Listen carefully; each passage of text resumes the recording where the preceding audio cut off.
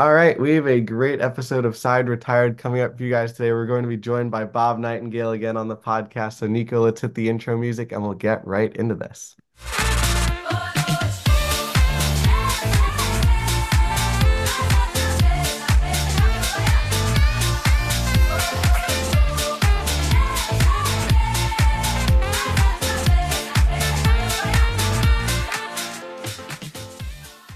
Hello and welcome to this edition of Side Retired. It's Dylan Campione joined alongside Nico Fernandez as always. And Nico, it is that time of the year again. We are extremely excited to be joined by Bob Nightingale covering all things Major League Baseball for USA Today.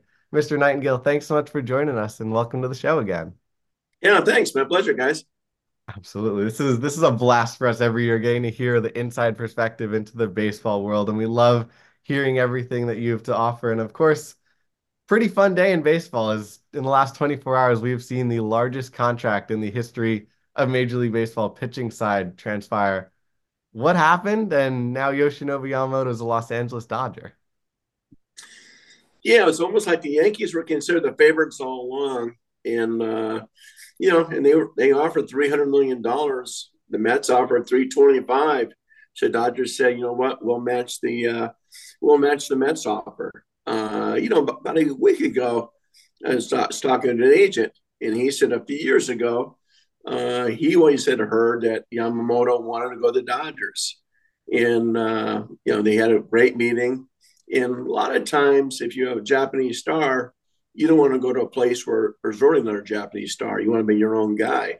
In this case, I think being teammates with Ohtani during the WBC and everything else, obviously, Dodgers win every single year. And you want to be a part of it. So, there he is. And here's $1.1 billion of contracts between these two Japanese stars. Yeah, that's crazy. I think that's the number that's like sticking out to everyone is that $1.1 billion dollars. I've seen it like a million times on social media in the last couple of hours. Is that kind of like what the whole league is like thinking about? Are they like, wow, like $1.1 billion dollars and everyone's just like, how is that possible? Like, are people, I know like people that are like from fan bases are upset. Is that kind of the tension around the league, or is it more like they just were able to take advantage of the system and get two stars? Well, I'm sure it'll come up from the collective bargaining agreement, in 2026, with owners saying, "Hey, we can't compete this way. They're always going to have the big advantage." Yeah, you do have advantage. I mean, they have a TV contract worth $8.3 billion that still runs through, I think, 2037. And with the contract Ohtani signed, he helped them, make all this happen because he deferred, pretty much the whole thing, 680 to 700 million. So then, trade for Tyler Glass now, sign him to a 5-year extension. And then, of course, Yamamoto with nothing deferred. So it was actually, smart on both sides, Otani's side and the Dodgers side. He gets to kind of avoid state taxes, which are the highest in the country, and they get to do what they want, invest that money themselves. And remember now, I don't know what Yamamoto will bring, but Ohtani will make the team about $50 million a year just with merchandising and licensing and everything else. No, so it's always a fun thing to think about that baseball is still a business as well, and you have to be as profitable as you can, even off the field as well. But I'm always curious about the process that goes behind. Obviously, you're one of the biggest news breakers in the baseball world, and probably have hundreds of texts coming at you every single day about a multitude of players. So, what is that sort of, and obviously, if you don't want to reveal all the secrets of the trait, but that process like of getting text messages from agents, from sources, and all that information, especially in this case where it is an international player and it's an unprecedented type of free agency. Well, usually the sources, the leaks and all this usually come from the agents by about 95%. The clubs don't usually announce these things because you got to pass a physical. So they actually, if they leaked it out, the guy flunked his physical, they're on the hook. Like for instance, last year the Carlos Correa, if the Giants had said they got Correa to a contract, they would have been on the hook for $350 million instead of the agency leaking the news out themselves. So in this case, both are a little different. Otani's case, he kept everything private. They didn't want anything out. It was actually very professional. I think it drove people crazy that nobody knew what was going on. In Yamamoto's case, then he ended up breaking the news himself on his Instagram account. In Yamamoto's case, you knew everything. You knew where he's going to dinner, where who traveled to see him, where he was stopping next. There were even false reports yesterday that he was going to watch the Rams game with Otani, and obviously that didn't happen. So a lot of times, too, at least a lot of false reports, especially in Otani's case, where people had him going signing with Toronto, people had him flying at Toronto, that sort of thing, which of course never happened. So that can upset and certainly disappoint a fan base. Yeah, that's what one thing I was curious about. Like, how do those false reports like happen? Is it like person like tweets out a report, like for example, Yamamoto's going to the Rams game, and a ton of people just hop on it? Is it like multiple people kind of leak it? Like, how do those false reports come to be, especially for like guys who are at like the top of the level? Like, I understand guys just wanting to troll on Twitter and say things, but for the guys at top, is it more like you hear it from multiple people and it just happens to be incorrect, or is it one thing that goes viral? A lot of times it's just like one person, and the person will believe the wrong person and go with it. For instance, go back to Otani. That Friday morning, about a week ago, 2 weeks ago now, is that he was going to fly to Toronto and a plane at night that left at 9 o'clock in the morning from Anaheim. So I checked with his agency, and no, he's in bed in Newport Beach. They're not on the flight. Then later, early in the afternoon, it comes out he agreed to go to the Blue Jays. Again, they say completely not true. He hasn't sat anywhere. And then another report comes out like the plane's about to land. I didn't know that such a thing. People still believing he was on the plane. And of course, he was on the plane. He was never on the plane. And some, a businessman from Shark Tank was on the plane. So yeah, it just led to so much misinformation. It was kind of embarrassing for the baseball writing business. No, and I always loved your infamous tweet now of the whole Shohei Ohtani is not on a plane. He is not headed to Toronto, and he is not signed with Yeah. the Blue Jays. And that is now a legendary tweet that will live on forever. Yeah, just out of control. And I think just people are in such a rush to break stories. They make mistakes. It used to be, particularly before social media, even the internet for that matter, you break a story in a newspaper and then you have that scoop for an entire day. But you better be right because everybody in the world is reading it. In this case, I think people throw stuff out there, take it down or say, oh, sorry about that. When social media is just as big now as as the old school, newspapers. Absolutely. And I have to ask because I think the signing happened after we had you on, and that was the whole Aaron Judge incident last summer or last winter. And I know a lot of our fan base is a Yankee fan. So was he actually signing with the Giants last year? Was that a legit possibility? And was it done, or did it seem like he's born and bred with the Yankees and was going to stay there the whole time? He was going to stay with the Yankees, but the Giants were very serious, and they thought they were going to get him. They really did, and so there was optimism from San Francisco and the Giants offices. He flew to San Diego at the winter meetings and met privately with the Padres, and they offered him $400 million. And so the next day that came out, and so it's possible he was signed there. Obviously, did not make a decision. But you talk to people in that process. I was with a guy the night before, an executive, and he talked to Giancarlo Stanton. And Stanton told him, who told me, there's no way he's not signing with anybody except for the Yankees. He wants to be in New York, but he also wants to get, the highest paid price too. So it worked out perfectly with all these teams interested.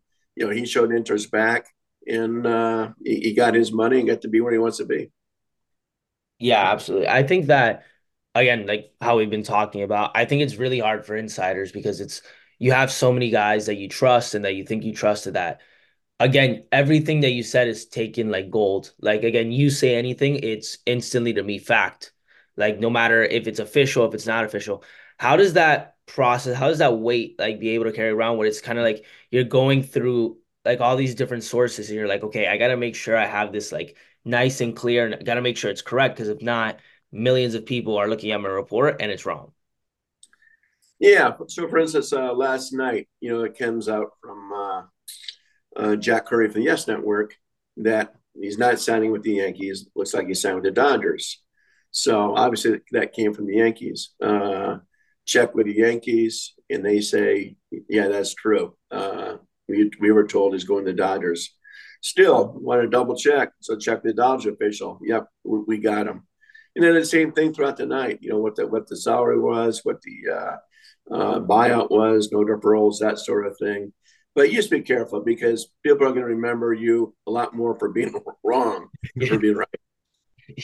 No, absolutely. No, sure. One of those teams that you probably had to check in at some point last night is the New York Mets, who are definitely in an interesting spot in that it seems like they're not going to pivot off to another major free agent, but obviously the richest owner in the sport, obviously as a Mets fan here, I'm definitely curious. What do you think is going to happen with the team? Is 2024 that sort of punt year that they sold Max Scherzer on, or does Steve Cohen have an ace up his sleeve? No, I certainly, certainly want to be competitive. I think they'll still be disappointed if they don't make the playoffs. At least a wild card team. But yeah, I think the reason they hired David Stearns was to do things right, to build a team like the Dodgers, where you can still have a high payroll, but you win year after year after year, and that wasn't happening before. The two mistakes with Scherzer and Verlander, so they had to eat half those contracts. At least they got some players back in return. And so that's what I hired David Stearns for. If you just want to spend money, Steve Cohen could do that without even having a GM. So I'd be very intrigued to see what happens with Pete Alonso. I just get the feeling that they don't want to keep and they want to give him that long-term contract, or else they would have signed him by now. So I think it's that Steve Cohen is listening to his own guy, David Stearns, and we'll see what happens. I haven't heard his name in trade talks this winter, but wouldn't surprise me at all to see it next summer. And it's hard to see him in a Mets uniform, in 2025, just because I think they want to make smart business deals. And I don't think they want to throw over $200 million at him. They'd rather spread it around. Yeah, and obviously the Mets aren't the only team that are kind of having to shift after Yamamoto, like the Yankees and Red Sox. I'm personally a Red Sox fan, and when I finally realized and accepted Yamamoto was never going to be a Red Sox, I was like, all right, probably looks like we're going to be last place again. Just kind of chalking it up. Like, is there any hope for like teams like the Yankees? Like, I'm assuming Yankees are going to shift. Red Sox probably going to get someone that's like mid, terrible, and we're just gonna like mark him as being good. Like, how do those teams shift after a big guy like Yamamoto that they're invested in doesn't sign with them? Well, I think a team like the Red Sox, they may say, you know what, maybe we'll turn our attention to Blake Snell. He just won a second Cy Young award. Big question on Snell is, can he pitch in a big market? He's pitching two small markets, and as you know, I mean, I think Philadelphia is probably number one, Boston two, New York's three as far as the hardest places to play. So much pressure there. So I would think they would get some starter, whether it's a Snell or a Jordan Montgomery, if you're the Boston Red Sox, and go from there.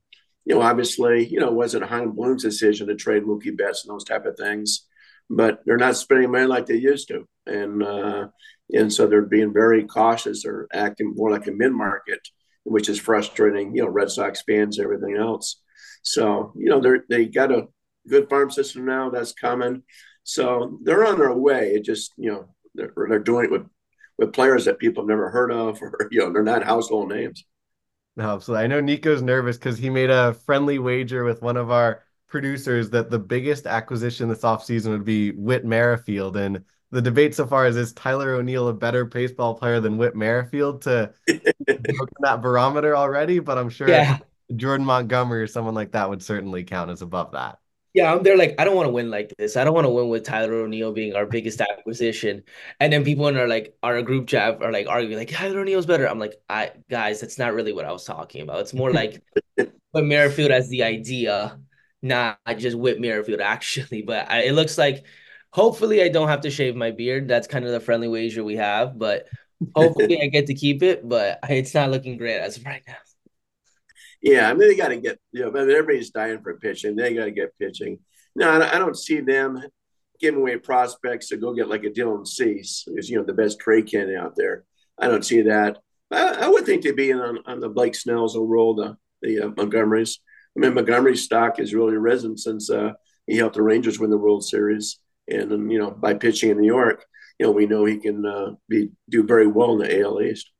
Absolutely. Another one of those interesting guys that's going to be fascinating to see how his market developed is Cody Bellinger. Because obviously we've heard that $200 million deal floated around. Some people are comparing to Bryson Seager as opposed to a guy like Matt Olson. But where do you think that might end up? And is there any team that's really pushing hard for him?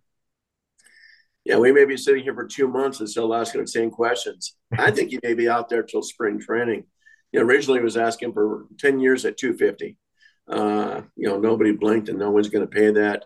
He still wants over 200 million. He doesn't have an offer right now. The Cubs like him, especially what he did last year. They kind of need him. The Blue Jays have interest in him, but no one wants to pay 200 million. I think the big fear is who's the real Cody Bellinger, the one who played so well last year for the Cubs, or the one who struggled so much the last 2 years of Dodgers. The thing that makes you worry if you're want Bellinger is the Dodgers don't make too many mistakes. So for them to get rid of him, it's like, okay, they know something here. I think he'll be out there all winter long and maybe even the start of spring training before he signs with somebody. I thought San Francisco Giants would be a natural fit until they got, the Korean center fielder Lee. So that doesn't make as much sense anymore. The Padres don't have that kind of money. I think it's going to come down to the Blue Jays and the Cubs. Yeah, in your experience, is that holding out like really any work? Is it just more he's like waiting till to see if like anyone will bite, or is it like he's trying to use it more as leverage? Because I personally think if no one's gonna pay him 200 million now, I don't see why they pay him in March. No, but a lot of times it seems like when he holds a guy out, it seems to work. Remember JD Martinez? I mean, he was out there for a long time. He thought he was going to get $180 million, and he got 110. And Boston finally says, "Hey, we'll do this. Take it or leave it." So teams have to be patient too, and sometimes you get what you want. Where teams struggling in spring training, they realize they have a need, and they say, "Okay, this guy's still out there. Let's grab him." So he's a Scott Boras client. See, like Boras, does this more with his guys than most other agencies. Just has that confidence that someone's going to pay the price eventually. And of course, you'll have a couple witty comments and puns to throw in there as well about Bellinger. It's always a fun thing to hear at the winter meetings and stuff like that. And obviously, winter meetings was recent as well. What is that sort of? Because Nico and I have obviously never been, and I assume most of our listeners haven't either. What is the winter meetings experience like? I know you were down there in Nashville a couple weeks ago. Yeah, it's not like it used to be. And it used to be where all the GMs were like hanging around at the bar at night, get your information when they got a few drinks in them, that sort of Yes. thing. Everybody's hanging out. Now the only people you see is pretty much the agents and people looking for jobs. It's not like it used to be. A lot of the GMs and front offices, they used to stay in their suites. You won't see them. The only time you'll see them is checking in and checking out, and that's it. And usually, hardly anything ever happens. And same thing this time. I'm not sure. A couple small moves, a couple small trades, but yeah, they become very dull. I think baseball worries about that. GM meetings, nothing ever happens, but at least you get to see the GMs and talk. It's like NBA, NFL, it was like a free agent frenzy. This is kind of good, particularly now after both these guys are gone, dribs and rabs, all winter long. I mean, free agent signing here, one there, but not some fun filled days. Yeah, do you think that's going to be kind of how it's going to be from now on? Where I think everyone, because of what the winter means, has been in the past, has expected big move after big move. Like we dedicated a whole episode to like what's going to happen during the winter meetings, and I feel like for the last couple of years, like you said, kind of been disappointing. Is that because everyone's staying in their suites, not a lot of talking, not a lot of drinks being had? That's kind of going to be the status quo for the next couple of years. Yeah, just it's getting worse and worse every year. I did a big column right for the winter meetings, like, hey, nothing's going to happen. Otani's not going to happen. And so these, people get off the plane, different reporters and stuff, and said, really, I'm coming here for nothing. And so it's just the way it's become. Until they put a deadline on, it's almost like, we see that in the summer with that, July 31st, August 1st trade deadline. These teams can all make deals, at any time. You don't have to wait the last minute, but everybody wastes the last four hours because they need that deadline to make a move. Yeah, I would think, especially like winter meetings for me, like looking on it from the outside, winter meetings in Nashville, exactly the situation that you said that used to be where guys were at the bar having drinks. I mean, Broadway, I've been before, like that street's just amazing. I don't see how people wouldn't want to have fun in winter meetings, but again, like you said, I guess GMs would rather be boring and stay in their rooms. Yeah, I mean, it used to be it's winter meetings will last like a week. Now it's they arrive Sunday afternoon, sometimes Monday morning, and they had the Rule 5 draft Wednesday early afternoon instead of Thursday. So people are there like less than 72 hours. So I have to ask those, do you have a favorite winter meeting story from all of your years covering? Was it a massive trade or signing that happened or an interaction that you might have had at the convention center? Well, the best trade ever. The first time, the only time I ever witnessed this was so the Padres make the trade with the Toronto Blue Jays. So you're talking about a Fred McGriff and Tony Fernandez, coming over for Roberto Alomar and God, who was it? There's four people. They're all stars. And when the trade was announced, there was actually a gasp in the room. It was up, and people started cheering because it was such a monstrous trade. A fabulous trade. And it was Joe Carter was the other one. And so that one caught everybody by surprise. You heard rumors that hey, Alomar could be available, but no one had all four names like that or thinking they'd make a monstrous move. And it might have been the same winter meetings, at least if not that one close by, where Jack McKeon was the GM of the Padres. I was covering the Padres, and he kept making move after move. And then at 1 o'clock in the morning, he put a thing on the in the workroom, said, "Don't worry, I'll be back." And like at 3 in the morning, he made his last signing. I think he signed Fred Lynn, and we're in his suite at 4 in the morning talking about all the trades that were done. But yeah, he loved the winter meetings, and he would make things happen. Well, that's awesome. I think it sounds pretty similar to AJ Preller too, who seems to be wheeling and dealing a lot with the Seattle Mariners, but a lot with the Votto teams in general. And we'll see what the Padres have in store because definitely an interesting offseason to say the least about the Juan Soto trade too.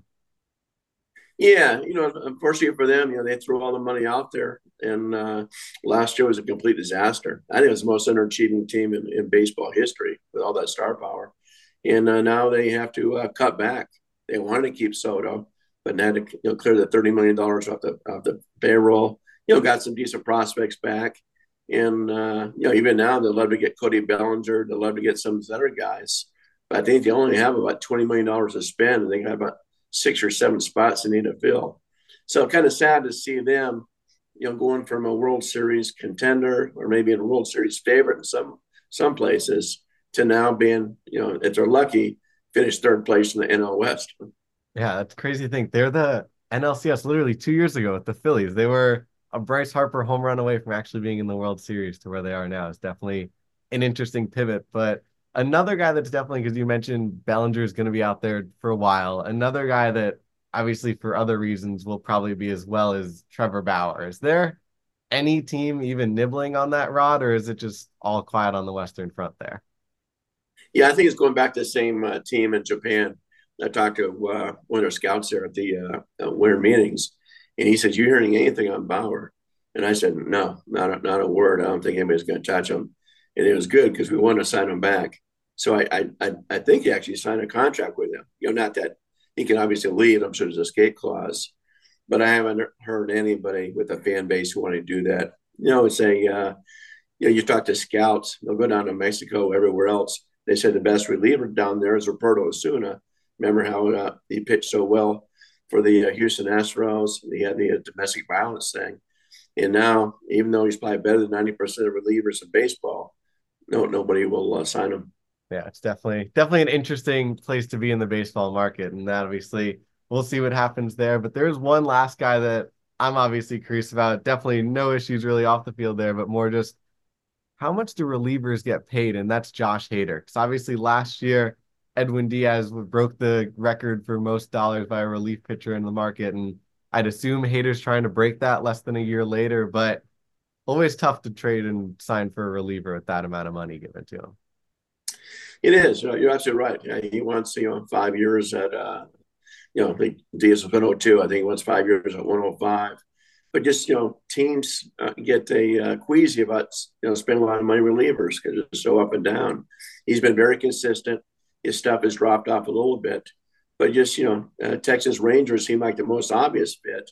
But I'm not sure they want to spend that kind of money. If they do, it'd probably be more to get a Jordan Montgomery back. The Dodgers, now you're with the tax threshold, they're paying about a 92% surcharge. I don't think they're going to do that, for Hader. Baltimore got Kimbrel, on a 1 year thing, and Hader's from the Baltimore area, so it'd be interesting to see where he goes. He may have to take a shorter contract, maybe with an opt out in there, because everybody just seems reluctant to give him that kind of money. In the Philadelphia Phillies seem like a natural fit, but talking to them, they seem completely out of it. Yeah, do you think that now, like, since Yamamoto and Otani, the two big guys of this free agency have signed, it's kind of gonna was like everyone's waiting for them, and now everything's gonna kind of like filter through because there's like a ton of guys. I think everyone clearly agreed that it was Otani and Yamamoto as the top two, and everyone else was kind of in that tier below. Is now kind of when that second tier of your Hater, your Montgomery, your Belly, what we talked about Belly maybe waiting out, but all those other guys kind of starting to sign now that the market's maybe been set for this offseason? Well, particularly for the pitchers. I mean, position players, it shouldn't have stopped them at all. But for the pitchers, definitely. And there were a lot of people just waiting for Yamamoto to sign. So, like Blake Snell, there was no way he was going to sign before Yamamoto, because he said, originally we thought Yamamoto was going to get 200, not three and a quarter. So now he can piggyback off that thing and say, okay, I may not be worth three and a quarter. I won two Cy Young awards. How about 250 with 275? Montgomery's priced too, Marcus Stroman. So I think we'll see a lot more pitching signings now. And, these guys are all human too. Everybody wants to be signed before New Year's. You got families, want to know where they're going to spend the year, spring training, housing, everything else. So a lot of times you'll see a lot of guys, say, hey, let's get something done before Christmas, or at least before New Year's.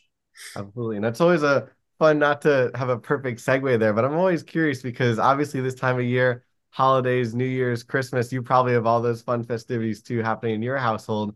What is the balance like as a reporter in that all of a sudden could be Christmas Eve, you're with the family, and all of a sudden you get Marcus Stroman signing or Josh Hader signing. You're like, well, guys, gotta go on my phone all of a sudden. Sorry. Yeah, and now it's like, okay, there's not that big guy to sign. Probably would be if it's Blake Snell, since he just won the Cy Young Award, but not one, keep you attached to the phone, like, okay, if it, breaks, you catch up sort of thing. I think with these two guys were glued to their phone. I certainly was, particularly with Otani, not knowing that could come, and just how many people are interested. I mean, in Japan, it's, they love baseball so much more than they do in the United States. I mean, it's everything to them. So, but now I think it's just a big drop off. I mean, no one's going to get 700 million. No one's going to get 300 million. So I think just the interest level is going to pale in comparison to these two guys, particularly when you had all the big markets after those two guys. Now you don't have the big markets all fighting for anybody that's left. Yeah, absolutely. I think that especially in like these times, it's really difficult to like just have that balance. Kind of like the close, me and Dylan, obviously big baseball fans.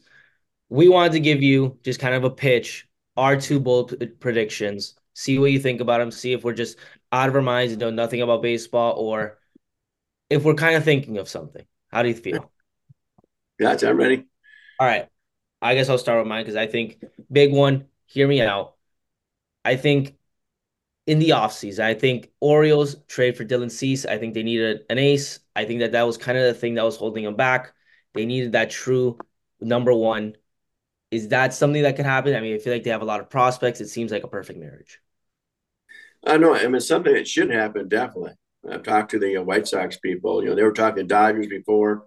And they thought, the Glasnow trade, the guy they sent back, Papio, was the guy they wanted. But yeah, Orioles need to do this. They need a frontline starter. And remember, their GM used to work in Houston, or Jeff Luhnow. And that's what they did. They had all the great prospects, and they went out and traded for Garrett Cole. They went and traded for Justin Verlander. These guys have more position players to know what to do with. Uh, so and I know that's the White Sox. That's who the White Sox prefer to deal with. If they trade Cease, they want him to go to Baltimore because they get their more farm system. You probably can get more from Baltimore than anybody else. So no, I like that. It should happen. I think the Dodgers obviously are out on Cease. There'll be a lot of teams want this guy, but Baltimore has the depth in the farm system to pull it off. I like it. Nico could be a GM in the future. I'm good at Uh, what I do, bro. Not just a fan.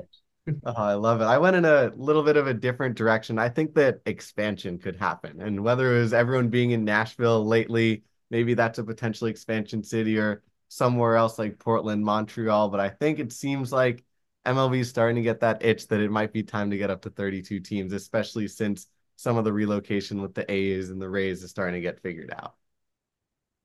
Yeah, that will happen. Just a question of when. At first, I thought it might be 2028. Now I think maybe 2029 or 2030 at the earliest. You're right. They do want they want to go 32 teams for scheduling and everything else. And once they do that, they're going to blow up the leagues. Just going to do complete realignment. So the Yankees and Mets, are on the same division. That sort of thing. Cubs, White Sox, and just change with the travel and everything else. So I think Nashville's a slam dunk for one team. They would love to go to Montreal. They just need someone to step up and say, "Here's a stadium. Here's person will own the team." Portland's still in the picture. Charlotte, you don't hear much about Charlotte like you used to, but I would think that'd be a great expansion site as well. But I think definitely Nashville. Now that the A's are going to move to Vegas, and it looks like Tampa's stadium situation will finally get resolved. I know Orlando wants a team, but two teams in Florida already aren't working, so I can't imagine Yeah. a third team in there. So we'll see. We'll see who that second team is. Am I Yeah, I crazy? definitely hate that Florida part. Am I crazy for thinking Buffalo might work? Maybe that's just me being that the Bills are doing well, but it's pretty cold up there too. But I don't know if you put a roof on it. I mean, it could, work. I mean, obviously, you're so close to, they really want a second team in Canada if they can, but at least you're close to it. I don't know if the Blue Jays would, how they would take it, being so close and everything else. So they may have a problem with it. For years, they used to talk about Central Jersey having a team because so many fans in that area. But you'd have the Mets being complaining and Philadelphia Phillies too. So we'll see. That's But, always but yeah, I think what they really want is, if I had to make a prediction right now, I'd go Nashville and probably Salt Lake City. They do have an ownership group there. They got the money, and I think they like to have one team East, one team West. I like it. I can't wait for the toxic division of Mets, Yankees, Phillies, and Red Sox going at it with each other 18 times a year. Those fan bases would maybe self-destruct if that division were to occur, but definitely fun to think about, especially on the reporting side of having to deal with all of those fan bases trying to win the same division every year. Yeah, there's no better loyal fan base, than St. Louis, the Cardinals.